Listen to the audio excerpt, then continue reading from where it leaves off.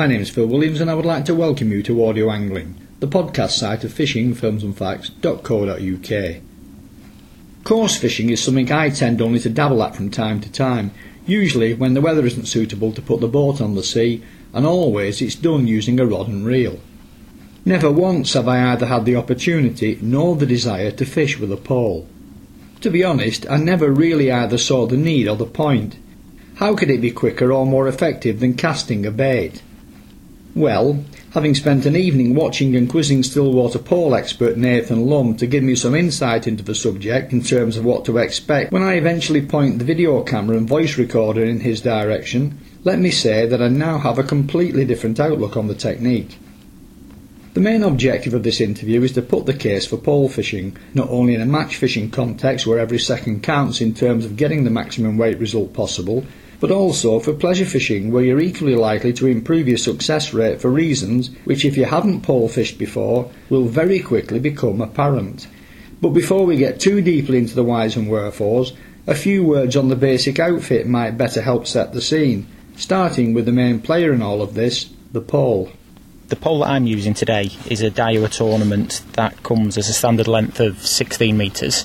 Most poles these days come as a 16 metre length. However, you get shorter margin poles which are made of, it's a thicker carbon, they're a stronger pole, but obviously they come in shorter lengths due to the weight. As I say, the standard lengths are 16 metres, but you can add on, this one goes to 19.5 metres. The cost of the poles, this one's looking probably £2,000 plus. But you can get a starter pole probably from about £100 upwards, and they probably go to about £2,500. All the section lengths depend on each individual pole, but they're all now almost put together, and just sliding joints. They come with various top kits, which is just the very end of the section, which is elasticated, and they come in different versions, as in match kits. Your match kit is normally for your lighter elastics, so you're fishing for smaller fish, or a power kit, which, as the name suggests, is fishing for larger fish with a thicker elastic and a heavier line for the larger fish with that. My understanding of the subject is that in principle all poles work the same. They may weigh less or more dependent on the price tag, which obviously will make them either easier or more difficult to handle. But in essence, all are a series of tapered hollow tubes which joint together until you come to that elasticated last section. The lower sections are what control your fishing range. But as you feed these back and disjoint the end section to draw hooked fish towards you, only then are you in a position to actually play the fish if need be, which presumably is where the elasticated connection to the trace comes into its own, though it will have received some cushion from the elastic in an uncontrolled manner prior to that. So tell us more about this elastic. The elastic that I'm using today is a number 5's elastic. Now, they start from a number 2 elastic, which is the finest elastic for fishing on canals, and goes up to it's 20 plus elastic, which is a real, almost like tow rope for fishing for larger carp. The difference in the elastics is the lighter the elastic, the more that will come out to the end of the pole, so that absorbs any runs of the fish and the bounce of the fish. So the more elastic that comes out, the less likely it is to actually lose the fish when you're playing that and bringing it in. For today I'll be fishing with a doubled up elastic, which just means it's one length of elastic that loops from one end all the way through the top kit of my pole and back to the other end. The reason for this is when you do hook a fish, the elastic tends to come out very smoothly to start off with, as though it's a single strand of elastic, but then the doubled up nature of the elastic tends for it to tighten up quicker so that you can subdue the fish easier. Now, also what we have on the pole as well is a pull bung fixed at one end. The reason for that is that when we hook a fish and we're laying the fish and bring it in, if too much elastic's out, we're unable to land the fish. This way, with a pull bung, you can basically strip the elastic back, almost as in fly fishing, to get your top kit nearer to your actual line to be able to hook the fish.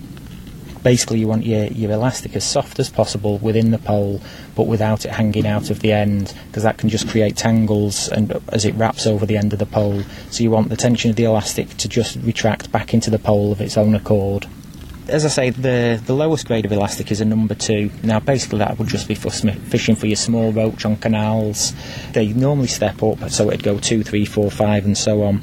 Now, the grade that I'm using, as I say, is a double 5, so it's a fairly soft elastic, so I'll be expecting quite a bit of the elastic to come out when I strike into a fish.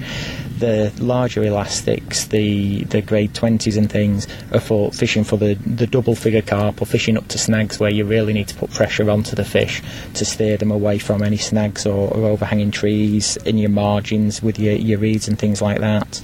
The different types of elastic as well is I'm using a solid latex elastic, which, although it stretches, it doesn't stretch as far as another elastic that's come onto the market, which is the hollow elastic.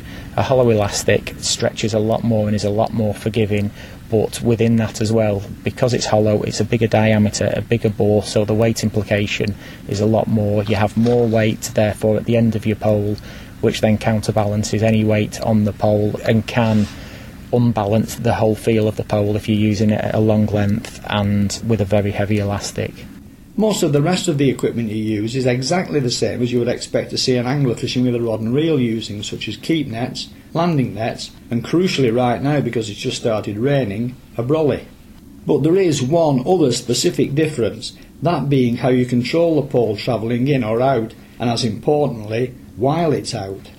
I'm talking here about pole rollers and rod rests. So take us through that aspect of kitting out and getting set up. With fishing at longer lengths, I'm fishing today at 12.5, 13 metres, to enable me to pull the pole back and bring the fish back so I can land that. What I need to do is bring the pole back. Now, to enable me to do that securely, I have two pole rollers positioned behind me. They're positioned at a space between them so that the pole can glide back easily and smoothly. It also enables me to, so when I'm shipping the pole back out, the small pole pot that I have full of bait, the pole doesn't bounce and the bait doesn't actually fall out and spill in a place in the swim that I don't want it to. So it helps on two folds. One, for bringing the fish back in nice and smoothly, stops the pole bouncing around, and the same for when I actually take the rig back out, that the bait doesn't fall out at the same time. The other thing that I use as well is the bump bar at the front of the setup on my box. Now, that is mainly used in windy conditions. It just enables me to hold the pole exactly still so it's not moving from left to right in the wind, giving me better bait presentation when in the water. I noticed too that you also have a rather special seating box which is full of drawers, which I know contain a wide variety of pre-tied terminal rigs. Obviously, as a match angler, not having to tackle up prior to, and more especially during the match itself, is potentially a huge time saving. But as I now appreciate, that isn't the whole story. You don't need so many pre-tied rigs just for that reason. I'm using today a Reeve seat box as well. Now, the Reeve seat box, the main aspect of that is that it has a stack system. The stack system is just a series of different trays that all clip together. Within those trays I have numerous pole rigs set up already on winders. These allow me to save time when fishing.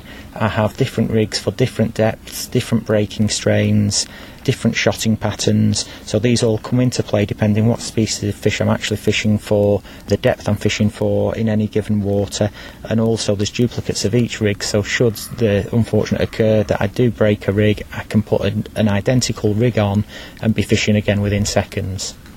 I normally fish with about 4 different patterns, which is the different shape of a float, depending again what species I'm going for, and the different patterns of the floats I have in all different sizes, again depending on the weather conditions, the depths that I'm fishing at, and also the size of the fish that I'm trying to catch. Within that I have various pre-tied hooks that I've set up at home. I have 4 different hook boxes, probably containing about 400 pre-tied hooks, so if I do actually lose a hook at any point when fishing, it's just a case they're all tied to exactly the same length, so it's just a case of reattaching the hook length. You don't have to replumb to get your depth, you're straight fishing straight away. Because you're fishing in still as opposed to running water, the actual design, size and mode of action of these floats will presumably differ. Now, I know that floats are a particular interest of yours, because over the winter months when you tend to fish less, you put a lot of time and effort into making all your own. What patterns of float then do you favour? The vast majority of my floats are homemade. The patterns that I go for today with fishing for Ide, I want a very delicate float, so it's a very slim-bodied float with a carbon stem, so the fish feels minimal resistance on that. If we were fishing in deeper water and I wanted more stability with a float, I'd use a more rounded body float, like a rugby ball float, but with a wire stem as well, because the wire stem just helps hold the float in position and just keeps everything nice and smooth and stable in the water. And what range of hook sizes and line breaking strains do you have these floats rigged up to? The hook lengths that I have tied are anything from 0.008mm, which is about 1.5 pound breaking strain, up to about 8.5 pound breaking strain, and the size of the hooks vary from a size 20 to a size 12. I do actually fish heavier than that with my line, but if I'm fishing for fish where I need more than 7 pound, I tend to fish straight through with a rig rather than attaching a hook length. It minimises any weak spots in the line when you're fishing for such big fish. I know from observing that one vital factor is to practice fish a match venue as close to the event and under as near identical weather and other conditions as is possible to eliminate much of the need for trial and error during the match itself. Talk us through, if you will, reading the water and arriving at an approach that you are happy with. When you're fishing a match, what you want to try and do is to have practiced on a venue where you're fishing ideally, or a very similar venue. You don't want to turn up to a venue and fish, as we call it, blind, i.e. not knowing what species of fish that you're fishing for, what your overall target weight will be, because you don't want to go overfeeding a swim straight away and killing your swim off. So you need to gauge that and try and get as much information as possible. So when you've actually drawn your peg and you sit down at the water, the things to look at are there possibly any marginal cover where you may be fishing later on in the match? Are there any features such as islands? Any visual features that you can see above the water? But then what you need to do is, there's as many features under the water that you can't see as there are on top of the water. These could be shallow bars, deep gullies, little holes where fish have actually burrowed into the silt. Aerators provide a good place and a holding place for feeding fish, and you find within the area of the aerator that the water tends to be deeper just because of the paddles and the movement of the water that has disturbed the silt, so a lot of fish tend to hang around there. But you do need to check when fishing a venue and plumb up your swim very carefully, not only straight out in front of you from your feet to the distance you're fishing, but also from left to right to try and find these fish holding areas. What about the effect of things like wind, temperature, water colour, water pressure? Can these have any bearing on fish feeding and how best to get a result? Things like wind obviously can dictate how far out you can fish. If it's really blowing on a venue, you wouldn't be able to possibly fish a full 16 metres of pole within the wind. You wouldn't get any bait presentation. You could try and hold the pole at that length, but it's better to fish comfortably and effectively at a shorter range rather than trying to fish too long. Other things to consider are the water clarity. If the water's more coloured, you can tend to catch fish closer to you. As a match fisherman, you want to catch fish as close in as you possibly can for the speed of fishing. It's a lot quicker to bring a fish in from 4 metres out than it is from 16 metres out. Also, with the clarity of the water, you can get away with using a thicker line. Again, it's better to use a thicker line if you can, because you will minimise any breakages when playing fish and bringing fish in. Temperature can play a big part when fishing, especially if you want to be catching the fish up in the water. The warmer the temperature, the better it is. The same with air pressure. Air pressure can really alter the way that the fish feed and behave. So you've got to feel and notice changes in air pressure, not only on the run-up to a match, but also during the match. It can change and alter how the fish are going to change and react when you're actually fishing. From what I'm hearing then, the two bait placement options seem to be either well up or well down in the water. I don't know what, if anything at all, happens in the middle layers. So talk us through that particular part of the decision-making process and why you've decided to fish high up in the water column, specifically targeting Ide today. So you've plumbed up and you've found out whereabouts you want to fish within your swim. Sometimes it's good to have 2 or 3 different swims so you can actually rotate, catch a few fish from one swim, move to another, or feed a swim for later on in the match when fish come into the margins to actually feed. But one thing you can do as well, even though if you've just chosen to fish one line out at say 14 metres, you can fish and try and catch fish at varying depths within the actual water. there's no point in just finding out that it's 5 foot deep and fishing on the bottom all of the time, because the feeding fish could be anywhere from right on the surface down to 5 feet deep. So to do this, you can either fish on the bottom with all of your shot on your rig down as close to your hook to get your bait down straight away, or you can have your shot spread out so that you can try and catch the fish on the drop, or specifically fishing very shallow so that you can just target the fish in the upper layers of the water. Fishing for the eye today, going to try and target them up in the water, and my favourite bait for doing that is casters. So we'll be sprinkling casters in out of a small toss pot attached to the end of my pole, and just trying to tempt the fish to come up as high up in the water as we can towards the surface. The casters, when you get them, they're all different colours. The darker the caster, the slower they sink. So depending whereabouts the fish are, you can dictate how quickly your bait's falling through the water column and try and catch them accordingly. So with it being a warm day today, I'm going to try and target the fish up in the water. The swim I've chosen to fish today is about 5.5 foot deep, and ideally I'll look to try and catch the fish in about 18 inches of water. If you go any shallower than this, the fish can spook quite easily, especially on a sunny day with the pole casting a shadow over them. Today there's no wind on the water whatsoever, so it's very difficult. You may have to end up putting a longer line between the pole tip and the actual float to get the shadow away from the fish, which can easily spook them. So up in the water, anything, as I say, 12 inches down to maybe 2.5 foot, we'll try and catch the fish. It'll mainly be the eye that we catch up in the water, ranging between 12 ounce and about £1.5 to £2. Now the larger fish in this lake do normally get caught nearer the bottom of the lake. However, it can be a waiting game for them, and it's not always guaranteed that they will show up.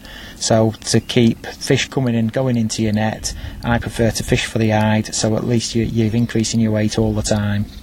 We also carry a range of baits to enable us to fish different parts of the swim. Be fishing with a caster for the eyed up in the water. However, if the fish don't want to come up in the water on the given day, I carry a selection of worms, maybe meat or corn, heavier baits to target the fish down on the bottom. Also, rather than just having the one main swim that we're fishing today, as I say, 12.5, 13 metres out, there's a lot of water to target. It's good to target at the bottom of the near shelf, just at about 4 or 5 metres out.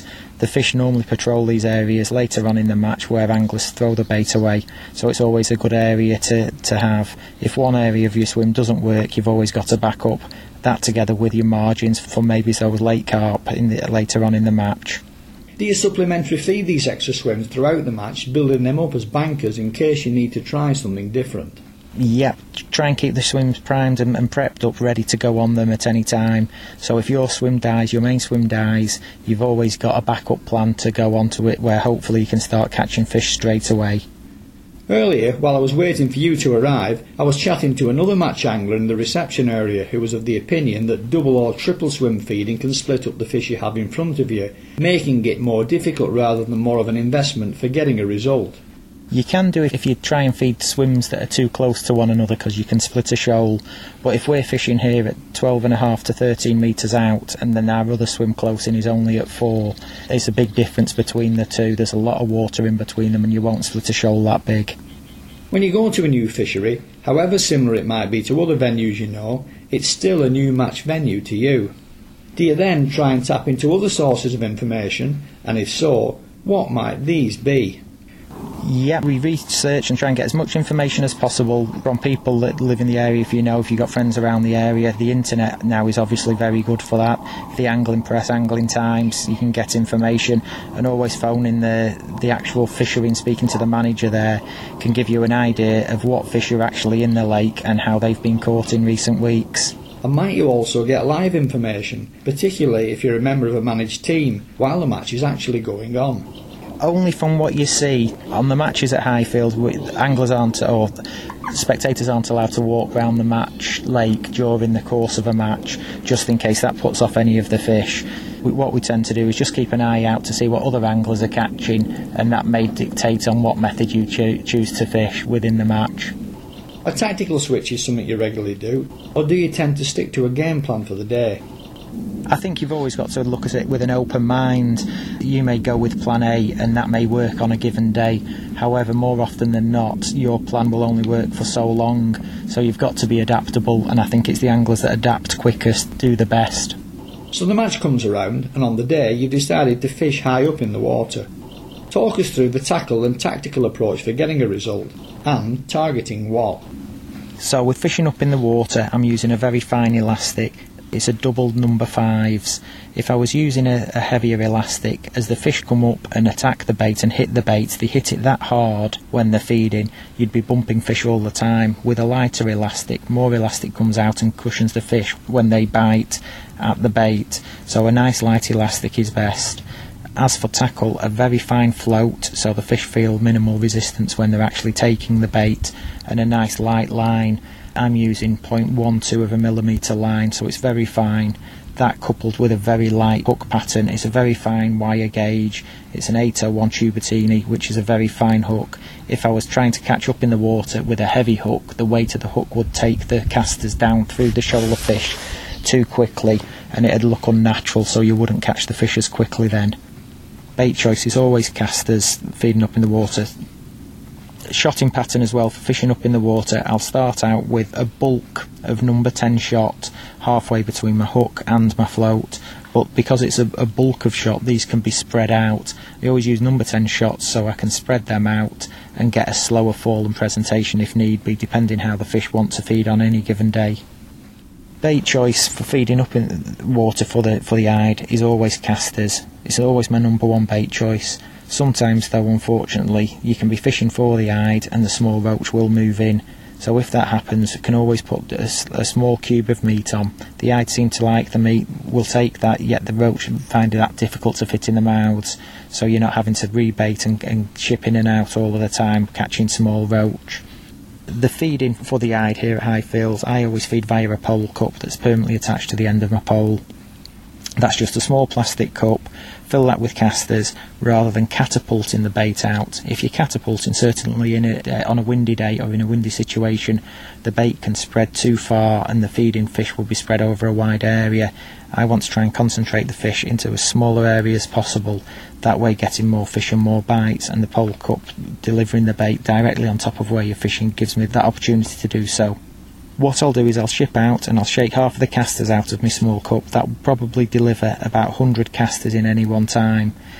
Once I've done that, I can probably do that 2 or 3 times, then the cup will be empty. At that point I'll ship in immediately if I've not had a fish and continue to do that. I'm trying to create a continuous stream of casters falling through the water to the fish to feed in. If all of the casters had fallen past the area or the depth that I want to catch them, my hook bait would then look unnatural and the fish wouldn't take the bait. What I've also seen you do when the feed casters run out but the bait still seems to be intact is scoop up a cup of water and sprinkle that onto the surface. Yep, if I've not caught anything, it's a way. It's almost a cheating method because you're just trying to mug the odd fish. Is just to scoop up a little bit of water with your pole cup and drop that back over where you'd been feeding the casters. The fish come to the noise that's splashing on the water thinking it's the casters going in again, but the only actual casters there, the only bait is the ones with your hook in. So as I say, you can get the odd mug fish like that and it saves you shipping the pole all the way back in without a fish. This really is where the pole comes into its own, allowing you total control of bait drop and accuracy of placement. Yep, with the pole it's perfect. With a rod and line you wouldn't have that opportunity to try and catch the fish like that. You'd have to reel in all the time. As I say, with the pole you're fishing at exactly the same distance out every single time.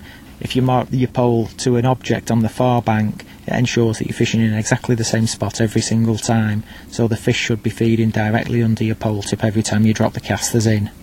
Highfield Fishery, where we are today, is potentially an excellent upper layers water, in the main because it carries a large head of good sized hide which can soon rack up a big match weight. But let's say you're not fishing an hide water. Would you still consider trying high up in the water column for other species?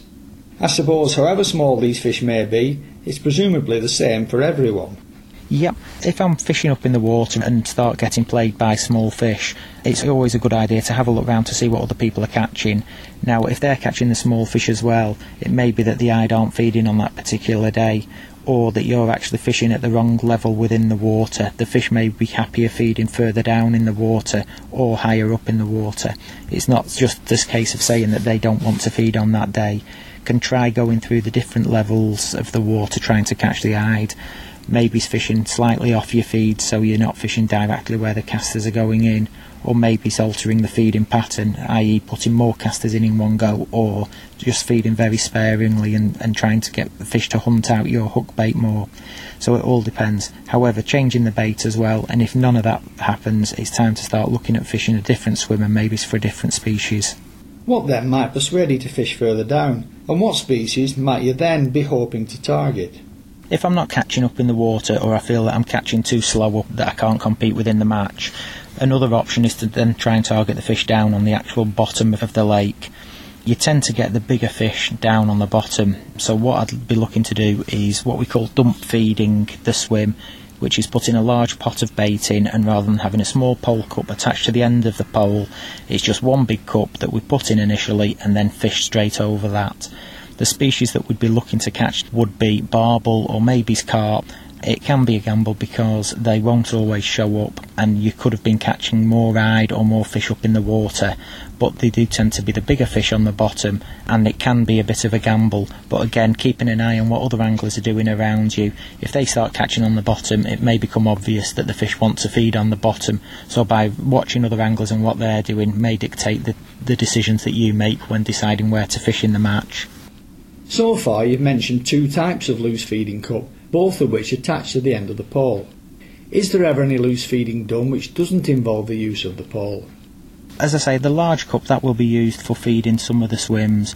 However, if I'm feeding a margin swim, I don't want to keep bringing my pole in all of the time to then go to another swim because it's too slow. So if I can try and pick a couple of swims that are close by to me that I can actually feed by hand while still fishing me far outline for the eyed, I'll look to do that. This would normally be a swim at about 5 metres out in front of me, and maybe one or both sides of the margins that I can feed by hand, and it doesn't interrupt my fishing whilst fishing out long. When I was wandering around earlier, I noticed that one or two people were catapulting loose feed into the water, but you don't rate that approach. No, not on this fishery. For certain fishing we do, and you can and you will catch by catapulting, but as I say, the bait gets spread over too wide an area. I prefer to try and condense all of my fish into one small feeding zone of about 1 metre square, but with a catapult you could be spreading those over to 4 metres square, which then obviously the chance of you catching is reduced down to about 25%, so I try to condense this fish into as small a space as possible to catch them. Now, so far we've looked in detail at fishing either high up in the water column or hard on the bottom. But what about the middle ground between the two? How often does this become a factor? How do you best exploit it? And for what species of fish? The middle layer of the water are very rarely fished, to be honest. I either look to catch in the top third of the water, because that's where the fish will be feeding confidently. So I'll either try and catch them within the top third of the water at varying depths within that top third, or nail to the bottom, direct on the bottom. For the fishing I do, it's very rare that you'll catch fish from the bottom up to half depth. At what point then would you consider that enough time has been wasted fishing one particular approach, and that you may have been going about things in the wrong way? It all depends, because you can be plugging away trying to catch the fish either on the bottom or up in the water, but I think that one of the main things is to watch what other anglers are doing as well. If everybody seems to be struggling, there's no point in just moving swim for the sake of it. It could be that the fish aren't feeding at that particular time within the match and that they will come onto the feed, but equally you don't want to spend too much time almost wasting your time fishing a swim where the fish don't want to be.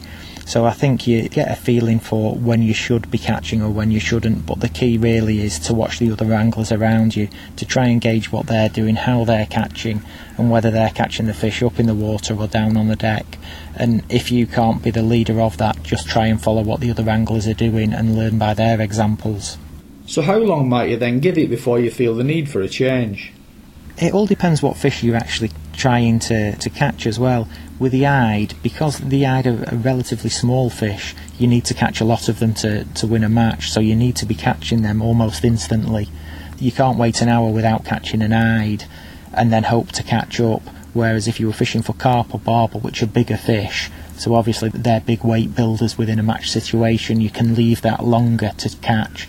2 carp in this lake could give you £30, whereas 2 eyed, and you could catch that within 10 minutes, but you'd never catch £30 of eyed in 10 minutes. So it is a real gamble, and it's just almost a suck it and see scenario. But I wouldn't fish for eyed for more than 30 minutes. If I've not caught one in 30 minutes, it'd be a line that I'd forget, and I'd look to catch a different species of fish on the day. But you'd always first start off looking for the smaller fish, hoping for at least something in the net if they're feeding. Certainly I'd go for the smaller fish, maybe whilst I was even just priming my other swims. My main target for the day could be carp, but it's very unlikely that the carp will feed exactly from the start of the match, so it's better to be catching something, putting them in and waiting for the carp to feed down the margins. At least you've got a few pound in your net before you actually target the carp. Looking around at the gear you've got set up, I can't help but notice that you have 3 spur pole end sections out ready and rigged. Presumably, these are all different. What variations might you want then to have set up ready for a venue that you're fishing for the first time, and what would these be looking to achieve? You'd try and cover all eventualities, to be honest with you. I always set up a lot of kits. I'd set up anything up to 10 different kits for a 5-hour match, and this would just try and cover every eventuality. Sometimes you can confuse yourself by having too many kits set up and not really giving any of them justice, and you're going from kit to kit. But I think sometimes if you can start on a kit that you know is going to catch, and then just kind of plod away with that and make variations to the actual rig whilst you're fishing. A lot of the rigs that I have set up, even though there may be 10 of them, are duplicates, so they're all set up to save time whilst I'm fishing, rather than if I trash a rig, I've got to then get my box out and start making a new rig up. So it may look that there's a lot of kit there, but it's just to save time in a match situation. And presumably, all these rigs are labelled or identifiable to you in some way or other to save time by not having to go through them checking which one is which. Yep, they are. They're all known. We know exactly what's on each one. That will either be from the depth of them, from the colour of the elastic dictates what strength the elastic is, so we know as well with that, from the type of float. And also what we do as well is we just, once we've plumbed up or we've set a depth that we want to fish at, we'll just put a little mark on the pole with a bottle of Tipp-Ex, and it'll just denote exactly where the float should be. So if it does slip at any point down the line or up the line during the match, you can always just check again as a quick guide to know that you're fishing at exactly the right depth.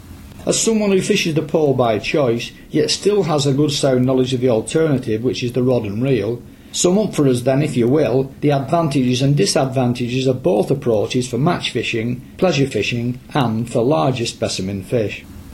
It all comes down to personal preference. On this fishery, my first choice on any peg would be to fish with the pole. It's something that I prefer to do, and I feel that's where my skill is based, really. However, you can catch fish on it on any method, be it rod and line with a waggler and the old traditional float, or by fishing what we call the tip, as in ledgering, or fishing with the method feeder. The advantages those methods give you is that you can fish those at any place within your swim. Obviously with a pole you can only reach certain levels, certain distances.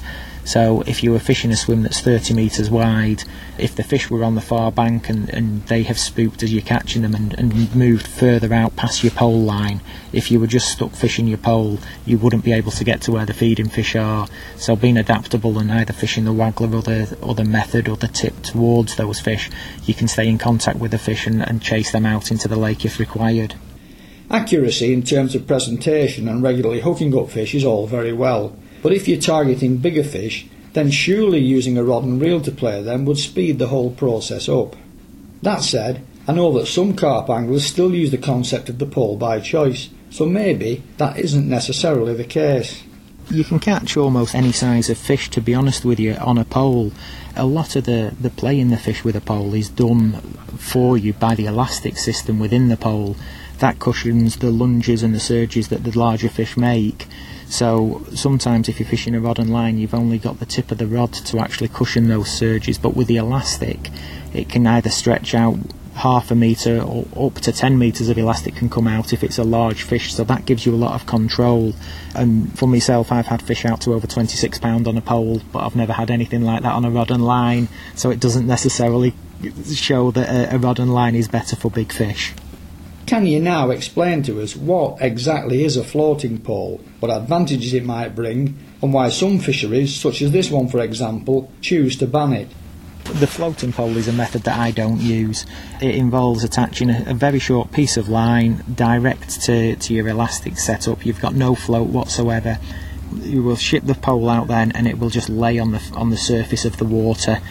So what you'll have there is your pole floating on the water with a short piece of line and normally a banded pellet, just a hard pellet in a little rubber band attached to your hook, and then you catapult pellets around the end of your pole, and the fish will come up and hook themselves against your baited banded pellet.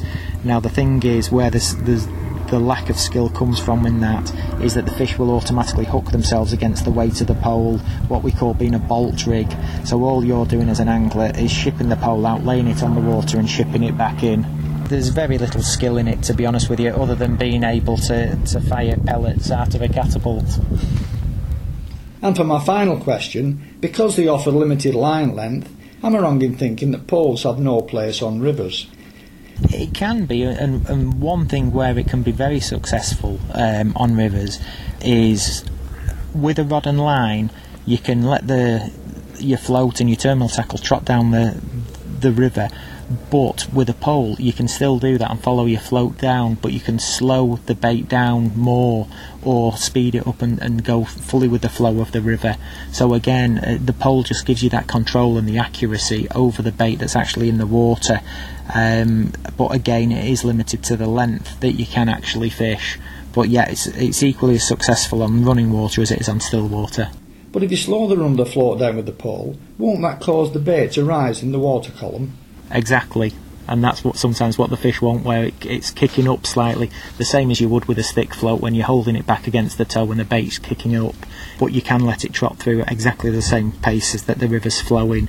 Again, it just gives you more control than you have with a rod and line. And with a 16 metre pole you have 32 metres of river to cover, following the float through, which is quite a lot of water. Yes, yeah, as you say, you can follow it through, or equally, if you're trying to catch the fish in one feeding zone, you may only be trotting for about 5 metres, so you can just let it go part way through, lift it and drop it part way through, which would then be a lot quicker than fishing with a rod and line. I must say that having spent some time observing and talking pole fishing, that if I was a stillwater coast fisherman, I would now be an instant convert. A well thought out and exceptionally well executed technique that makes complete and utter sense.